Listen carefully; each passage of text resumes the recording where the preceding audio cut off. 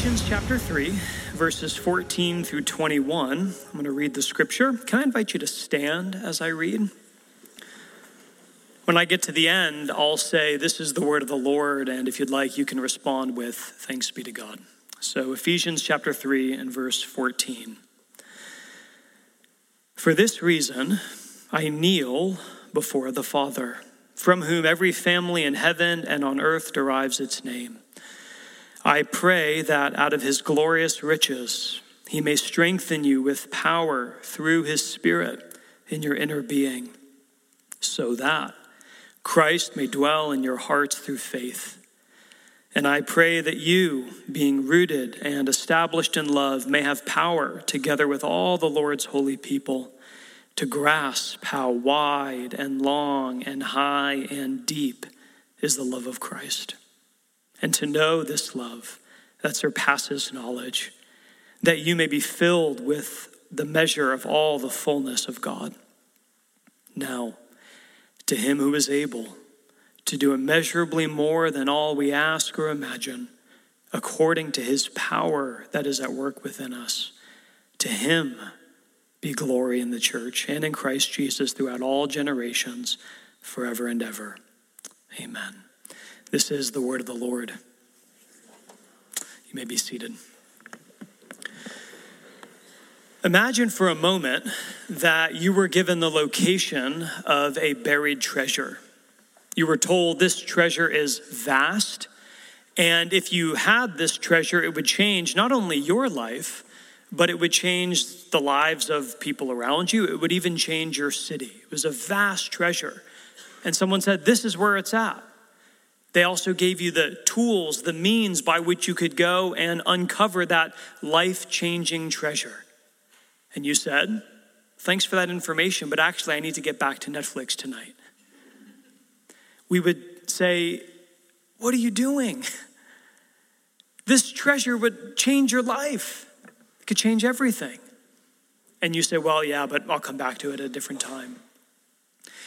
That's actually how many people, many Christians, treat the practice of prayer. Prayer is a treasure that can change your life, because in prayer you have an opportunity to commune with the eternal, infinite, living God, to know him. And not only to know him, to commune with him, to grow in a relationship with him, but also prayer accesses his power. That in a way that I confess is sometimes mysterious, prayer is a means by which God's power is displayed in our world. Prayer changes things. Karl Barth used to say that prayer, to pray, to clasp your hands in prayer, is the beginning of an uprising against the disorder and chaos of this world. Prayer is power.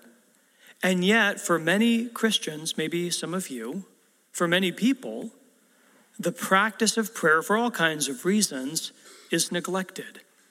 And we busy ourselves with other things, and we, in many ways, fritter our time away. While this infinitely vast treasure is right there before us.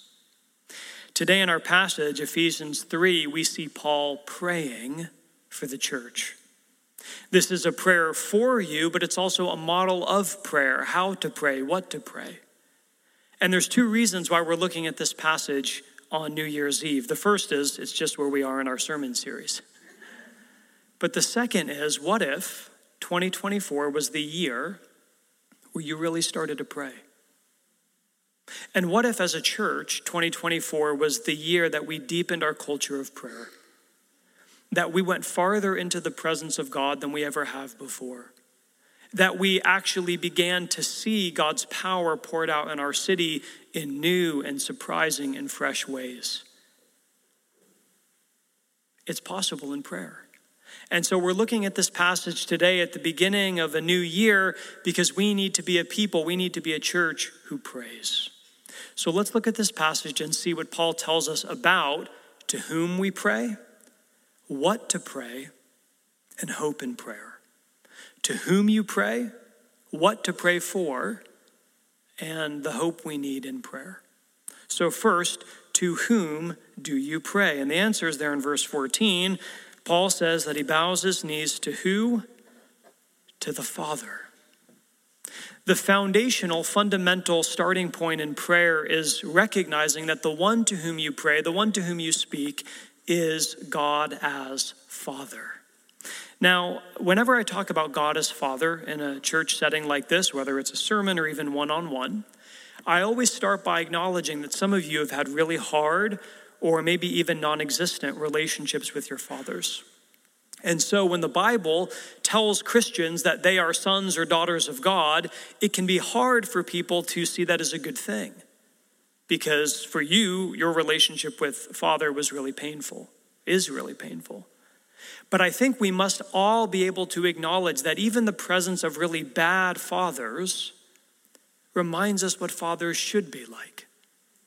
They should be loving and present and gentle and gracious. And the claim of the Bible is that God is not only the eternally powerful Father, but he's the eternally loving Father. You could say he's the ultimate Father to which all good fathers point, and which all bad fathers remind us of what we need. And so we have to acknowledge that when Paul grounds his prayer, when he starts his prayer, for him, prayer is possible because God is Father. And for Paul, that meant so many things. Let me just give you 4 examples. If you know that God is Father, how does that impact and change your prayer life? First, it means you have access. A child doesn't need to make an appointment to spend time with her father.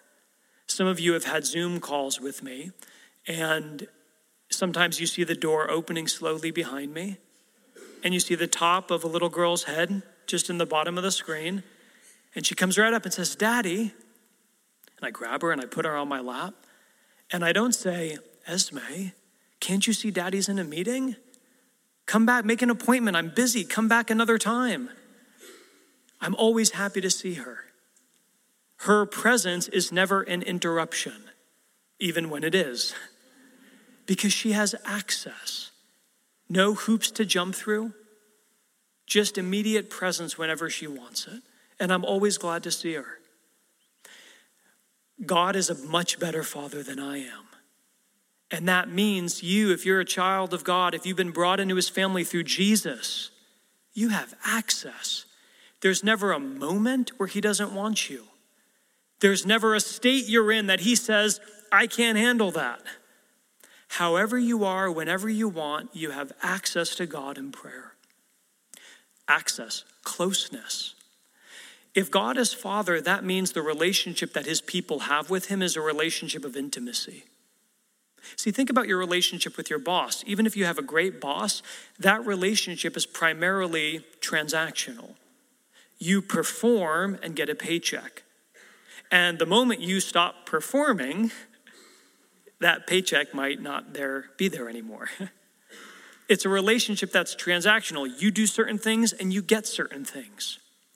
Mainly it's a relationship of performance. And many of our human relationships, sometimes even romantic ones or friendships, they can have an element of transactionalness to them.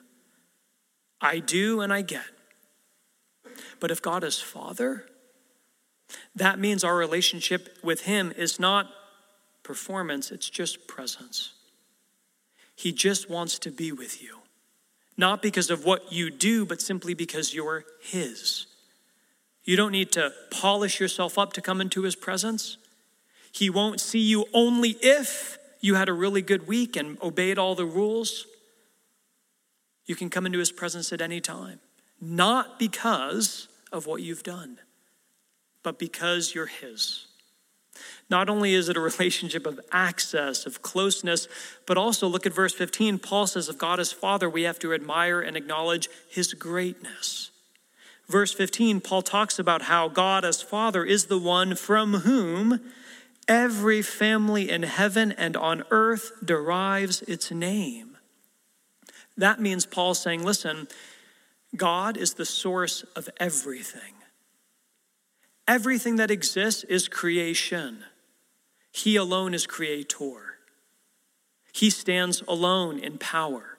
And there's nothing that's too hard for him. There's nothing that's a surprise to him. There's nothing that's unknown to him. Every family, every person, everything that is gets its source of being from him.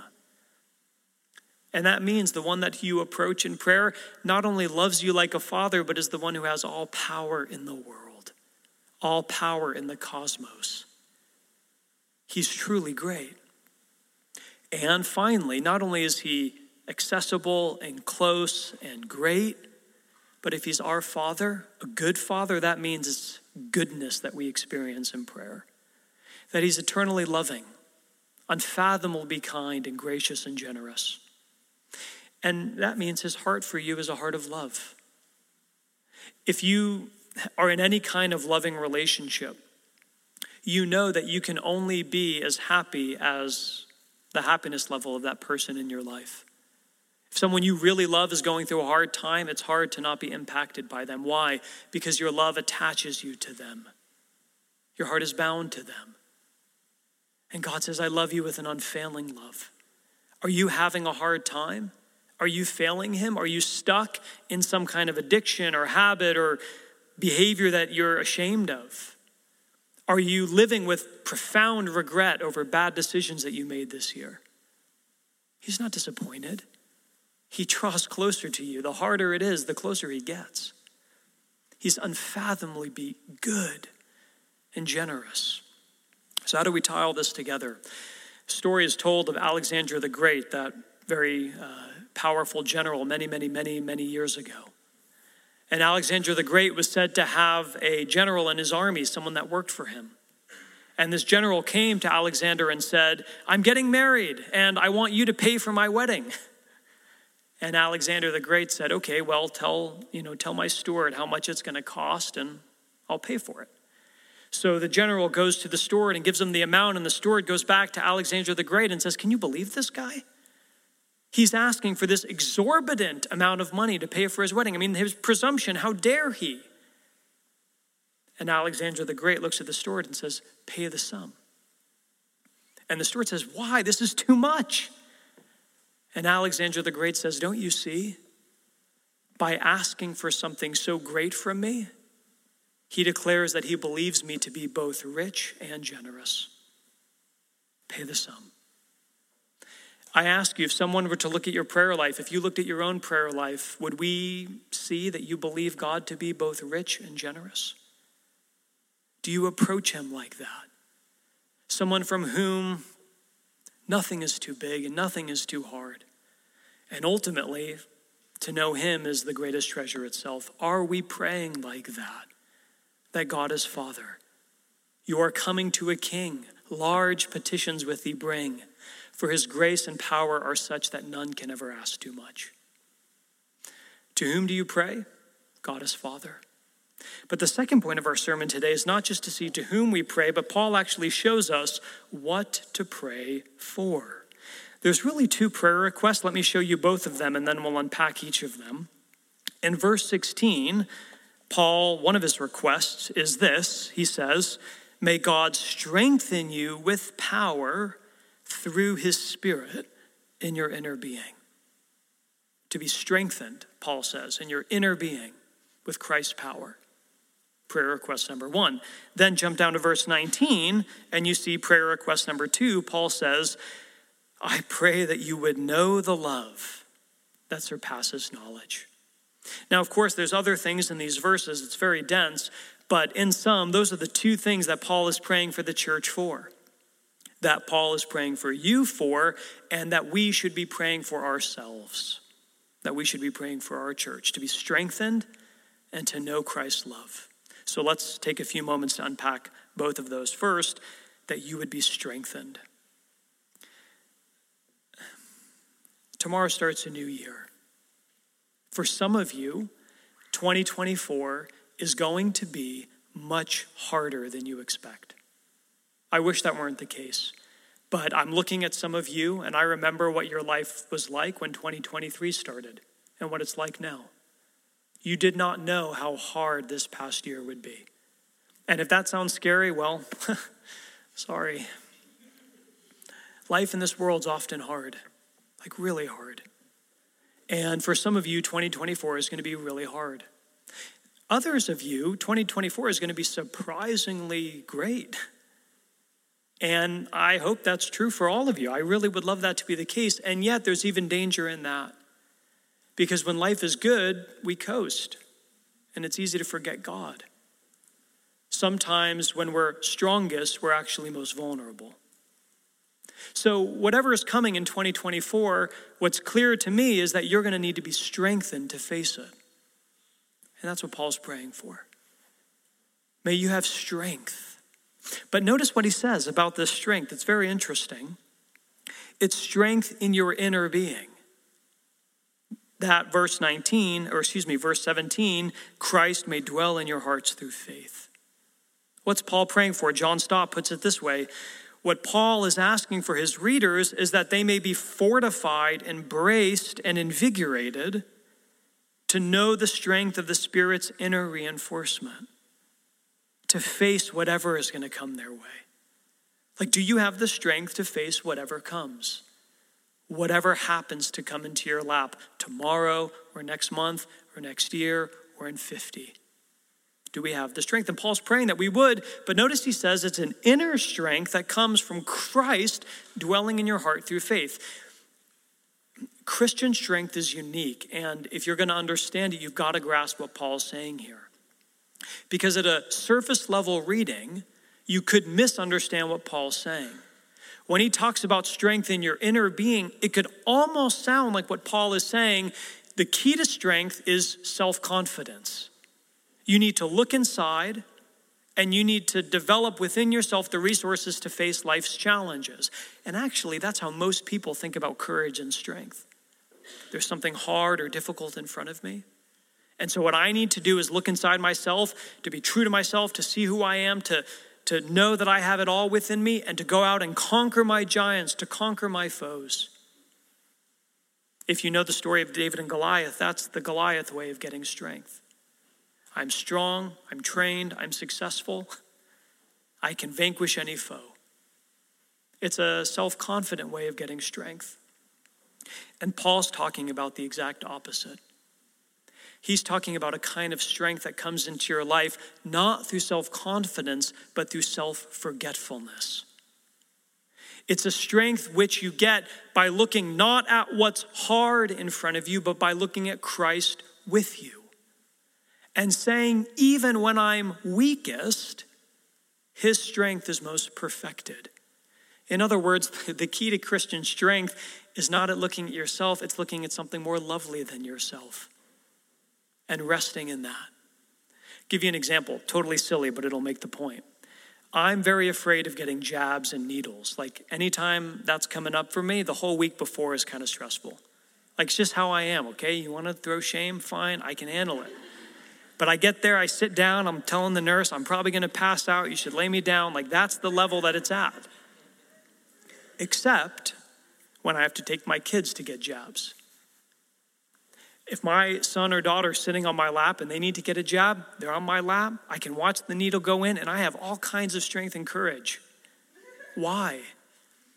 Because I care a lot more about them than I do myself. And in that moment, my fear is displaced, not by me looking at my fear and saying, I'm better than that. It's because of love for something else. And the key to Christian strength is not to be stronger than the trials in front of you. You can't. Life is too hard. The key to Christian strength is to say, Christ dwells in me. That his strength is perfected in my weakness. When I have nothing else in the tank, he's there. And I'm going to rest in him. And Paul's praying, I want you to be strong like that. To divert your eyes from self to him so that you can face whatever comes. Do you know that kind of strength? That's what Paul's praying for. The second prayer request that he has, verse 19, notice this phrase, it's stunning. To know the love that surpasses knowledge. Think about it. Paul says, there's a love that I want you to know that is beyond knowledge. Like, how do you know something that's beyond knowledge, surpassing knowledge? And what Paul's saying is simply this: There are some things in life that you learn by studying, and there's some things in life that you learn through experiencing.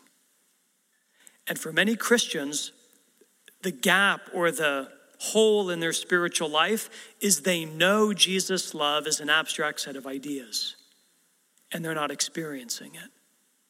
And what Paul says, the whole difference, the thing I'm praying for, the thing that I want you to know in your lived experience is the infinitely wide, high, long, deep love of Christ. I don't want you to know about it like you read it in a book. I want you to know about it like a fire that keeps you warm. I want you to feel it, to sense it, to experience it, to taste it. And Paul says, if you have that, it changes everything. Thomas Goodwin was a minister here in London about 400 years ago. And he gave an illustration about this difference between knowing something as a set of ideas and knowing something as an experience that changed my life the first time I heard it. I mean, I read about it. I wasn't there 400 years ago. But he says, look, one day he was walking around in London and he saw a father and son walking and holding hands. And, if you were to ask that son in that moment, hey, kid, who's your dad? He would have pointed and said, that's my dad. And if you were to say, do you know that your dad loves you? The kid would have said, yeah, of course I know. He loves me. But as Thomas Goodwin was walking along, all of a sudden, out of nowhere, the father bends down, scoops up his son, hugs him, kisses him, and they laugh and they giggle. And then they continue on their journey. And Goodwin says, that's it. In that moment, the love of the Father wasn't just a set of ideas. It became real again to that boy. When he was embraced and when he was kissed and when they were laughing together, love that was known became felt. He experienced the truths that were already real about him. Friends, don't you see? If you're a Christian, you are infinitely loved by an infinitely good being. He says you're already forgiven of all your sin, that in the only court that matters, you've already been accepted. The future is better than you can imagine. You have a family that you're a part of. There's a table that's been set and you have a place at it. Everything sad one day is going to come untrue. The world is going to be put to rights. That's already true of you if you're a Christian. And yet we go into the world and we live just as anxiously and just as selfishly as anyone else. Why? Because you know it, but you don't know it. Because you know Jesus loves you, but you don't live like it. It's not real to you. And so Paul's praying, I want you to know this love that passes knowledge.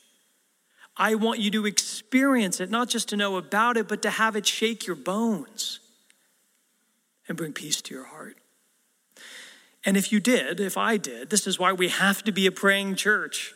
It would change everything in your spiritual life and our church in this city. Martin Lloyd-Jones, again, another minister in London, put it this way.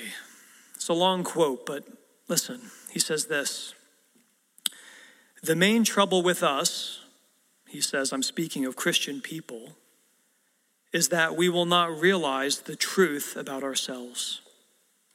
You see, in this Christian life, there are many problems and difficulties, but more and more, it seems to me that most of our problems, indeed, if not all of them, arise simply from the fact that we fail to realize and to understand and to appreciate as we ought what is the real truth about us. I've increasingly come to the conclusion that somehow or other, all of our troubles lie in the fact that we are not applying the scriptures properly. That is, we read them without meditating on them, without taking a firm grip on them and grasping them for ourselves. Pause. That's what Paul's praying for, to grasp the love. Lloyd-Jones says we don't take a firm grasp on them for ourselves. And we fail to realize that these truths are truths about us. It seems perfectly clear that if we did that, our entire lives would be revolutionized. Indeed, our whole demeanor would be entirely changed. How do we close the gap? How do you begin to experience what's already true about you if you're a Christian person? Through prayer, through communion with God. through the Spirit of God taking these things and making them alive in your life. That's what to pray for. Strengthen with power to know this love that passes knowledge. So here's the final point of our sermon. What hope do we need for prayer? Because some of you right now are saying, I want that. And I've tried. I pray. I've been praying. I've prayed so much. And it's not happening. Nothing happens. Nothing changes. So what hope is there in prayer? What hope can we carry with us into 2024 that as we are a praying church, people praying for strength and to know this love, that our prayers are not just floating off into the ether, but they're actually being heard by this Father. Look with me at verses 20 and 21. Now to him who is able to do immeasurably more than all we ask or imagine, according to his power that is at work within us, to him be glory in the church. One of the greatest mysteries of prayer, one of the hardest things about spiritual life is unanswered prayer. Some of you right now carry weight and burden because you've cried out to God for things and you don't understand why he hasn't answered those prayers. You, as best as you can discern, think that your prayers align with his will. You are not, you are unceasing in prayer, you're persistent. And you just don't get it. You don't understand, why is he not answering my prayer? And I don't have an answer for you, other than to say what my old pastor in New York always used to say, that in prayer, God will always give us exactly what we would ask for if we knew everything he knows. In prayer, God will always give you exactly what you would have asked for if you knew everything that he knows. And the only hope that we have in prayer, the only hope that I have in prayer, is to acknowledge that at some level, he must see something or know something that I can't see. And so the hope that you need going into 2024, if you're going to be a person of prayer, because to pray is to have to wrestle with the mystery of unanswered prayer. The hope that you need, the strength you're going to need to persist in prayer, you need to remember who God is. You need to remember what God has done. And you need to see right now where Jesus is. That's where you get hope for prayer. Remember who he is. Remember what he did and see where Jesus is. Quickly, let's go through that as we prepare for our time of response. First, you got to remember who God is. We've said it already. I'll be brief, but he's Father. He's Father. In Matthew chapter 7, Jesus is teaching about prayer, and he says this, which of you, if your son asked you for bread, would give him a stone? Or if he asked for a fish, will give him a snake? If you then know how to give good gifts to your children, how much more will your Father in heaven give good gifts to those who ask him? Unanswered prayer is a mystery. But non-answered prayers, or at least prayers not answered in the way we want, can't be because he doesn't love us. If he's our Father, that means he wants you to experience good more than you want it for yourself. He cares more for your joy than you do. He wants good for you more than you want it for yourself. No father would, if a kid says, hey, give me a piece of bread, would be like, chew on this rock, kid. Like, nobody would do that. And God is infinitely better. And so in a way that I can't understand, when he doesn't answer my prayer, it has to be at some level because he knows something or sees something or has a timeline that is incomprehensible to me. But he's Father. You got to remember that. Who he is, he's your Father. He's good. Second thing, though, what's hope in prayer? Not just remembering who God is, Father, but you have to remember what he did. In Romans chapter 8, Paul says, if God did not spare his own son, but gave him up for us all, how will he not along with him freely give us all things? Like, you cry out to God and you say, like, I really want this, and I'm not getting it. It must be because God doesn't love me.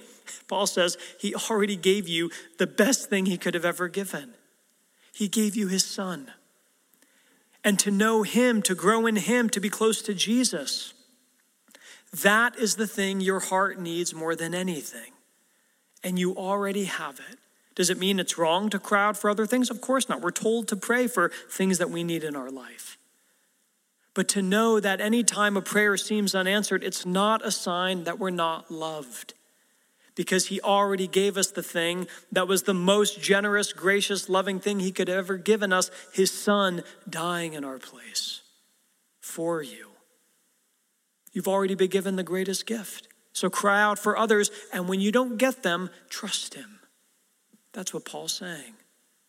Remember who he is, remember what he's done, and thirdly, right now see where Jesus is. The claim of the Bible is at this moment today, like while we're talking, Jesus Christ is sitting at the right hand of God the Father. And he's praying for you. Hebrews chapter 7, verse 25 says, right now at this moment, Jesus is interceding for his people. That means he's at God's right hand crying out for you, pleading for you. You see, on the cross, Jesus finished the work of salvation. You're saved, you're free if you trust in him. But as we said earlier, you don't always live like that. So right now at this moment, Jesus is at God's right hand doing what? Praying for you. So that the truths that are already yours would be felt. So that the penny would drop. So that you would live as a person who's infinitely loved and safe and secure. That you would move through this world and face trials and troubles as someone who knows the best is yet to come. I'm safe in God's family, and the future is brighter than all telling. That's what he's pleading for.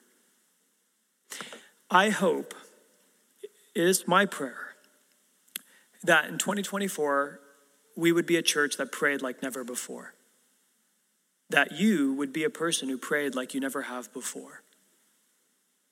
And even when we fail, even when we're more prayerless than we should be, because let's be honest, for most of us, we'd have to admit our prayer life kind of stinks. Jesus' prayer life does not stink. F.D. Brunner put it this way: we Christians are being prayed for by a person who's very good at prayer. Jesus, always interceding. So we are not our own. Let's relax a little bit and come to Jesus' party. And that's the invitation for us this year. That's the invitation for you today. To pray, not in your own strength, but to pray knowing that you're being prayed for by Jesus himself, crying out to God as Father who loves you infinitely, because what Jesus did dying in your place, and knowing that right now at this moment he's crying out to you. Let's pray.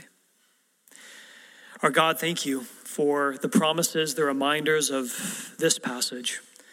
And we ask as we come now to our time of response that today's sermon and teaching would be much, much more than information. Lord, transform us. We need you.